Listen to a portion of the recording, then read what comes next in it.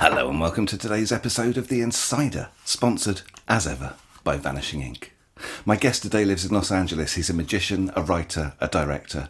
He's a creator, an author, a lecturer at the USC School of Dramatic Arts. He fooled Penn and Teller, then appeared as the only guest performer on their April Fool Us. Above all else, he's friends with Handsome Jack. It's none other than John Lovick. John, how are you this afternoon? I'm good. Good to talk to you. You know, you and I go way back because you lived in Los Angeles for a while. Momentarily. And fun times we had. Did you enjoy your time in Los Angeles? I wouldn't switch it for the world, and I miss the castle and hanging out there a great deal. There's nothing quite like it over here. So, yes. What's your origin story? You have 26 seconds. Oh, 26 seconds. Well, I'm an idiot who was born in the tiny, tiny little town of Libby, Montana. I grew up reading every book I could get my hands on. After graduate school, I needed a hobby and took up magic, and it eventually consumed my life.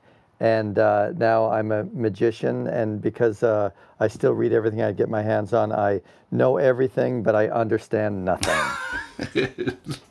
Your background is in theatre. Can you talk about that a little bit? What sorts of roles you've played in theatrical productions and how that helped your magic? Well, in college and after college, I did quite a bit of acting. I grew up thinking I wanted to be an actor, and it was in college I realized I'm not really an actor. I had exactly the same experience. Yes. Oh, you were a child actor, weren't you? A little bit, yeah. A little bit, yeah. That's something I learned about you not long ago, which, you know, if we weren't recording this, I'd talk to you about it. Perhaps after we're done, I'll ask you about your theatrical career. So in college, I realized I'm not really an actor because I have no emotions, and acting is emotion. Sure. It really is, and I have no emotions. But that's when I also learned I was a director, and so I then went to grad school for directing. But while I was acting, for a guy who can't sing and dance, I was in a lot of musicals. I was in Fiddler on the Roof and The Music Man and a great show called The Apple Tree, the show that Alan Alda was in the original Broadway production, and Mike Nichols directed it. Really fun show. Did a lot of musicals, a lot of comedies. Oh, I played the Woody Allen character in Play It Again, Sam. Did lots of shows, but I realized I wasn't an actor. I was a director. I went to grad school for directing. Then I worked in theater and film and radio and television for about 10, 15 years, doing every job you can name. And like I said, my hobby, which was magic, eventually took over my life. I didn't intend to do it full-time or professionally, but here I am.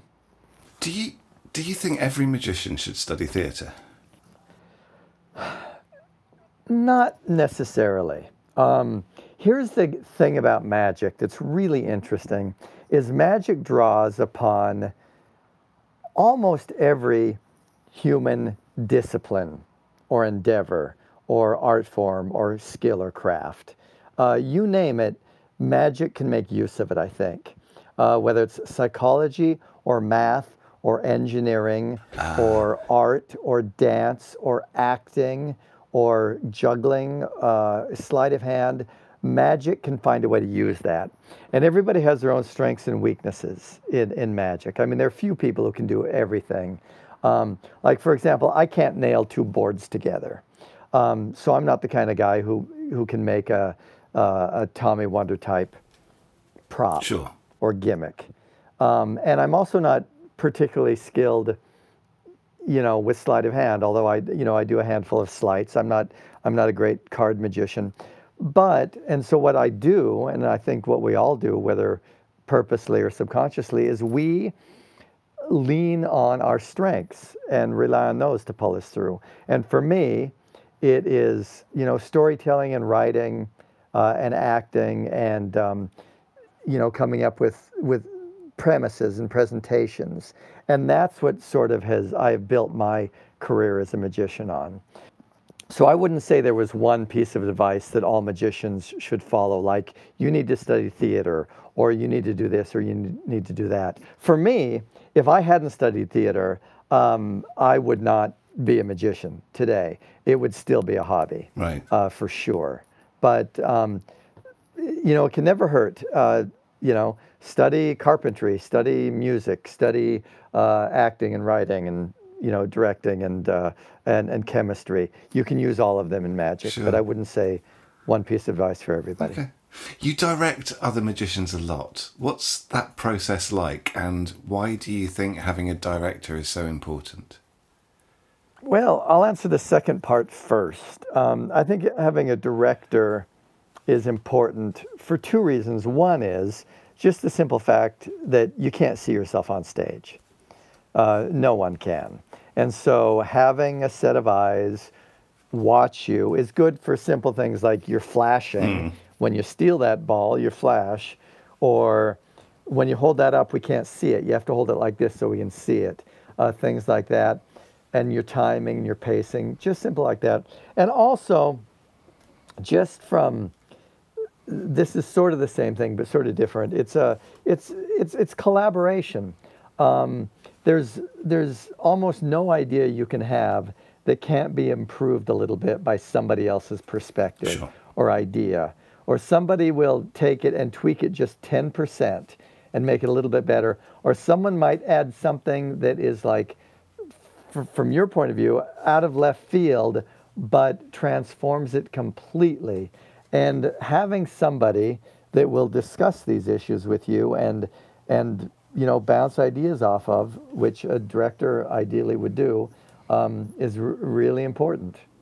If you don't have someone coming in and taking a look at you and taking notes and giving it to you as brutally as possible, you're missing out and you're not improving at the pace you should be improving. Your use of brutal is interesting there. A couple of months ago, we had Shane Cobalt on, who is a big fan of brutal criticism. Why do you think that's important? Why can't you just be nice to people? This part of this is, I learned, this is one of my strengths and one of my weaknesses, is that I didn't learn until fairly recently that the golden rule is wrong. The golden rule is do unto others as they would have, others would have. That one, yeah. It's a great one. I love that rule. It's my favorite rule. It's do unto others as you would have others do unto you, I guess. Yeah, the do unto others, the golden rule. That one, yeah. Well, that's wrong. Okay, why? That's wrong because the problem is not everybody wants to be treated the same way. So if you treat people the way you want to be treated, often you are not treating them the way they want to be treated. Well, my whole life, have treated people the way I want to be treated. And I don't take things personally unless they're personal. Sure. And, and notes on your act, that ain't personal. Right. That's just opinions about art and craft. So if something is a dumb idea, or it's a hacky idea, or it's a boring idea, or that's really clever, those aren't personal. Those are just, hey, think about this. Adjust your brushstroke. And so I've always wanted people to be very straightforward with me. And so I've been very straightforward with people. Fair. And I think that's the only way. If trying not to hurt people's feelings doesn't help them, it hurts them in the long run, I think. I concur. What challenges and opportunities do you think having a character presents somebody with? Well, there are pluses and minuses to that. One thing about having a character, if it's a good, interesting, or memorable character, is people will remember it. Sure. There was a time for like 3 or 4 years in a row, I did a charity gig with a couple of magician friends of mine, like 3 years in a row. And we would walk into that charity gig and people would go, hey, look, it's Handsome Jack. They wouldn't say, hey, look, it's Joe Blow and Dan Average Guy, Yeah. who were the actual names of the two magicians I was performing with. They suck. No wonder they didn't remember them. The names have not been changed to protect the innocent. Nobody remembered the other two guys' names. They might have remembered their acts or tricks they did, but didn't remember the names. Sure. And not everybody remembered Handsome Jack's name, but a lot of people did. So people remember Handsome Jack, and that's one of the advantages of it. The disadvantage of it, it's very, very hard to add new material to the act, because I can't just take a trick that I like and put it into Handsome Jack's act. I have to Handsome Jackify it. Right. Which is I have to figure out why and how would Handsome Jack do this trick. Because if I just do a trick straightforward in the middle of the act, it sticks out like a sore thumb if it ain't Handsome Jackified. It's just like, well, that's just a trick. What does that have to do with anything? And so because of that, like I'll have an idea for a trick I want to do that I really love, but if I can't figure out how or why Handsome Jack would do it, and it usually takes me years to figure that out, that trick sits on the shelf for a long time.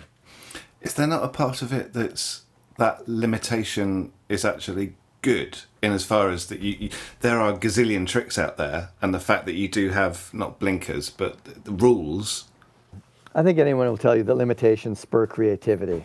Filmmakers will tell you all the time that I didn't have enough time and money on this movie, and so it forced me to get creative, and so the movie was better because of it. If he'd had unlimited time and a huge budget, he just would have gone with the simple, easy first choice, first option, and it wouldn't have been as creative. Sure. And so limitations force you to think, and you don't go with your first idea, because your first idea is rarely the best idea. The first idea is most likely to be the hack idea.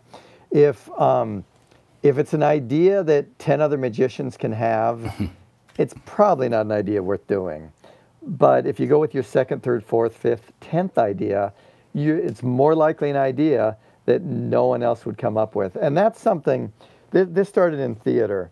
When I would direct plays, one of the things I would do is I would think of what's a way to do this that is 100% valid, that is completely supported by the text, that tells the story and reinforces the themes, but is not an idea that anyone else would come up with.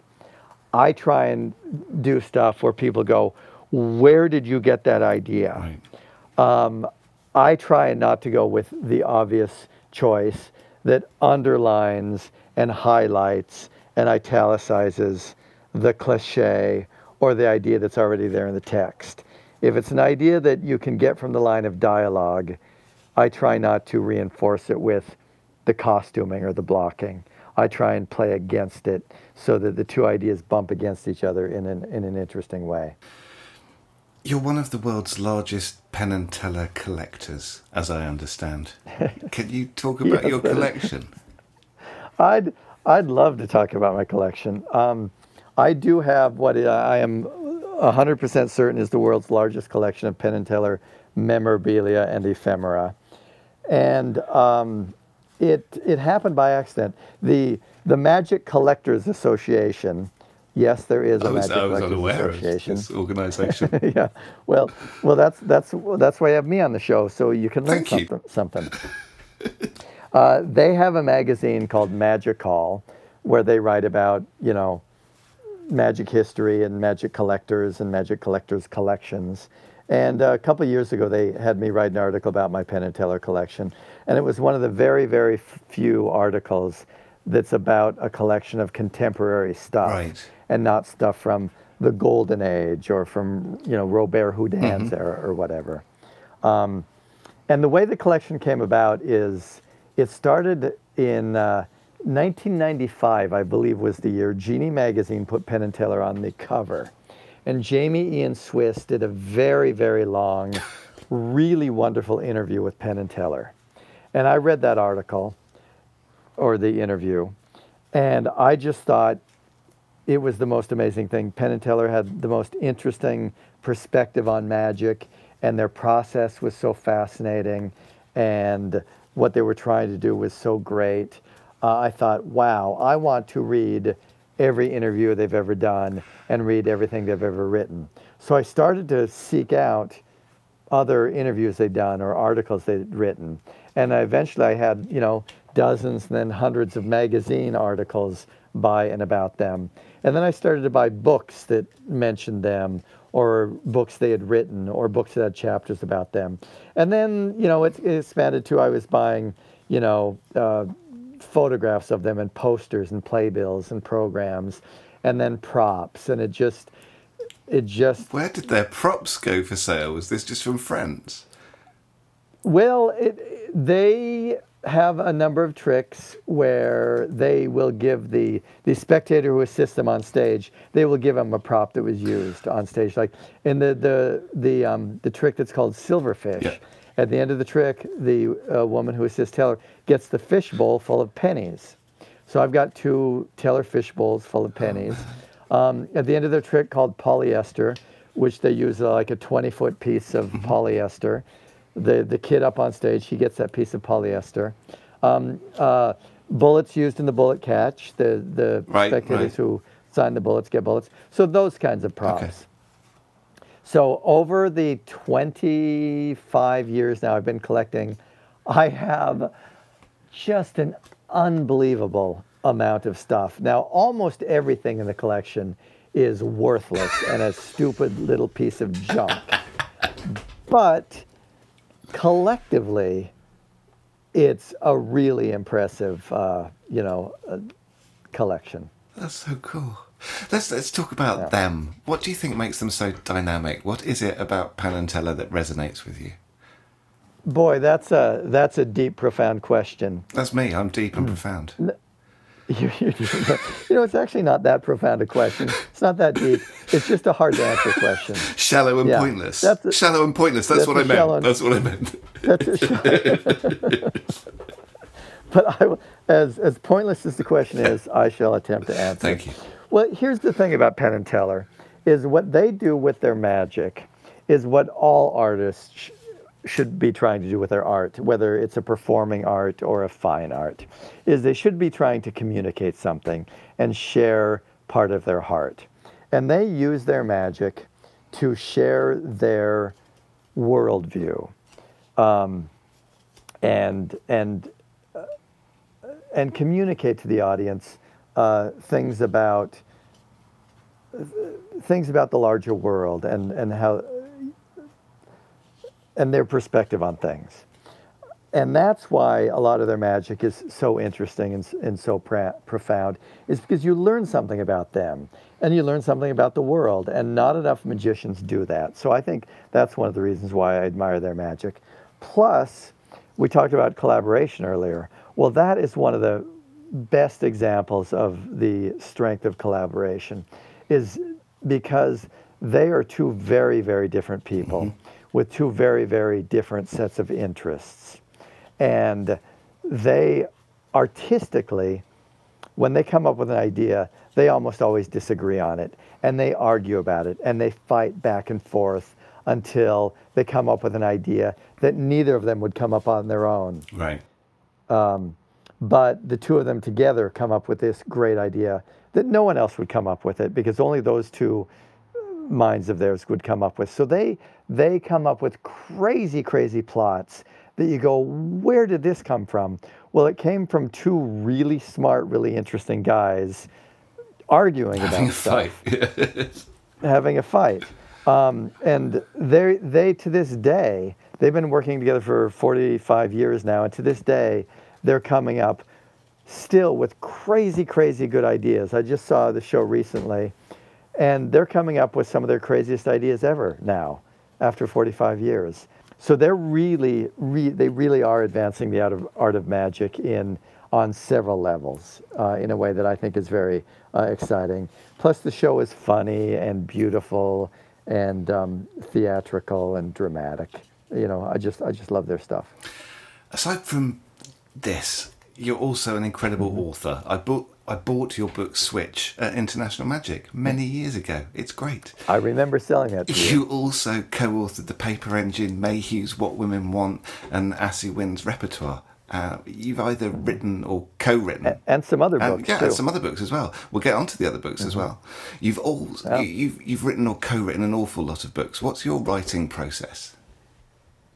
I don't know if I have a process, but I do know I'm all about clarity. My goal when writing a magic book is write it in a way that a person could understand the trick and be able to do it if there were no illustrations. And then you also add illustrations or photographs to supplement it. But the goal is you don't need the pictures if you write it, well enough. So for me, it's all about clarity. That's interesting. And communicating. And it's also about, I'm very big on the history of an idea and crediting and variations and tracking an idea through the many iterations, because I think that's very important to the creators, but also very interesting to see how ideas evolve over time, whether it's this is where this magician started with the idea and this is where it ended up, or this is where this idea has been in other magicians' hands through time. Yeah. So I like exploring all those issues. And as far as my process goes, I just try and understand the idea and ask as many questions as I can and try and capture as many layers of what's going on in the magic as possible. And a few times, like with Mayhew's book, I try and capture the performer's personality. Mayhew is a very, very funny performer, and I tried to capture his sense of humor. With some magicians, it's more straightforward and a little drier than that. But with his book, I tried to have fun with it. And then you wrote Handsome Jack, etc. for your friend Handsome Jack. Talk to us about that book. My ex-friend Handsome Ex-friend. Talk to us about that book, as I imagine it's closest to your heart. It sold out super quickly. How did that feel? And what do you think are some of the highlights of the book? That was like 5 questions in one. That is a bunch of questions, and thank you for bringing it up, because that book was very important to me. And you're right. I thought it would take a year to sell out. It sold out in 2.5 months. I never in a million years would have thought it would sell out that quickly. And we're now in the 3rd printing. And so now, because we've just printed the 3rd printing, copies of it are available, and your listeners should, seek it out and buy it. But it's a book that took about 5 years to write. I would work on it when I had time. What question am I answering now? Then we've done, hang on, I'll go back. We've done Super Quickly, It's Dearest to Your Heart.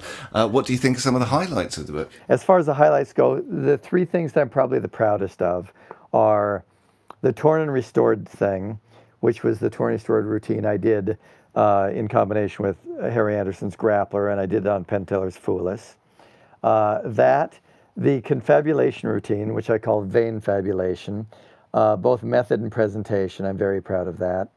And the 3rd thing is the Little House on the Scary trick, which it's just a slate routine. I remember seeing it. Yeah, it's just a slate routine. And that's one of those things where I thought, I had those slates for 4 years before I figured out how or why would Handsome Jack do a trick with slates. You have to justify the slates. And, it took me 3 or 4 years. And I went, this is why I have slates. And so I built a routine around the TV show Little House on the Prairie, which sounds ridiculous, and it is, but it's one of my favorite tricks. It works. I do remember seeing you doing that before Handsome Jack at the castle many years ago. Talking of the castle, yes, you're at the castle, so you get to see lots of magic. Yes. Can you talk about how you evaluate magic and performers? What are you looking for? What does good look like for you? Boy, that's an interesting question. I might not have an answer to that, but I just want to be surprised. I want to see something I've not seen before. Right. And if you're doing a trick that I'm familiar with, and if you're not doing it different than everyone else is doing it, I want you to do it better than everyone else is doing it. And different just for the sake of different is no good. Different to express your point of view is good, or different because you've got an interesting or fun take on it is good. But either do something new with it, or surprising with it, or outrageous with it, or just do it better than anybody. And make it worth my while. Just, you're making a room full of people sit there and shut up and pay attention to you. Give us something in return for that. That's what I look for in magic. Fair. It seems to me that since we first were hanging out at the castle, around that time, there's been this resurgence of brilliance with you and Delgado and Zabrecki and so many others. What do you think there's something that's caused this perfect storm of talent? That's an interesting question. Being at the castle has been a wonderful thing, and in my years there, I've met many wonderful performers like those you mentioned, who've all become great friends of mine, and I've loved collaborating with them on stuff. And I think the reason, at least one of the reasons why, is we grew up in a time when we were exposed to a lot of great pop culture, and we sort of drew on those influences from outside of magic. And we all, in our own ways, brought those influences into magic. So, for example, Zabrecki loves the Dada art movement. So he has drawn extensively on the ideas of Dada artists, and also from his work as a musician. He uses a lot of music in interesting ways in his work. And Derek Hughes studied stand-up comedy and improvisation. And so he draws on his improv skills and his stand-up comedy.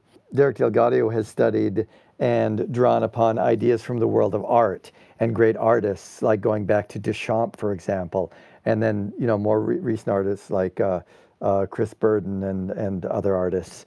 And so he brings interesting ideas into the magic. And I think that's why there seems to be so much creativity in magic, is people, maybe this has always been the case, but it's certainly the case now, is people are bringing in ideas and creativity from other disciplines. And it's like I was talking about earlier, magic can draw from all disciplines, and should, I think. That's exactly what I was going to say. We've looped back perfectly to how we started the interview, John. And we've run out of time. We always end with 4 quick-fire questions, Lovick. Are you ready? Oh, I'm not good at rapid-fire questions, but I shall do my best. There's only 4. Favourite pizza topping? Mushrooms. Favourite movie? Miller's Crossing is my go-to answer there. Favourite person or people that make music? Tom Waits. And finally, who would you rather fight? 100 tiny Joshua Jays or one massive Andy Gladwin? I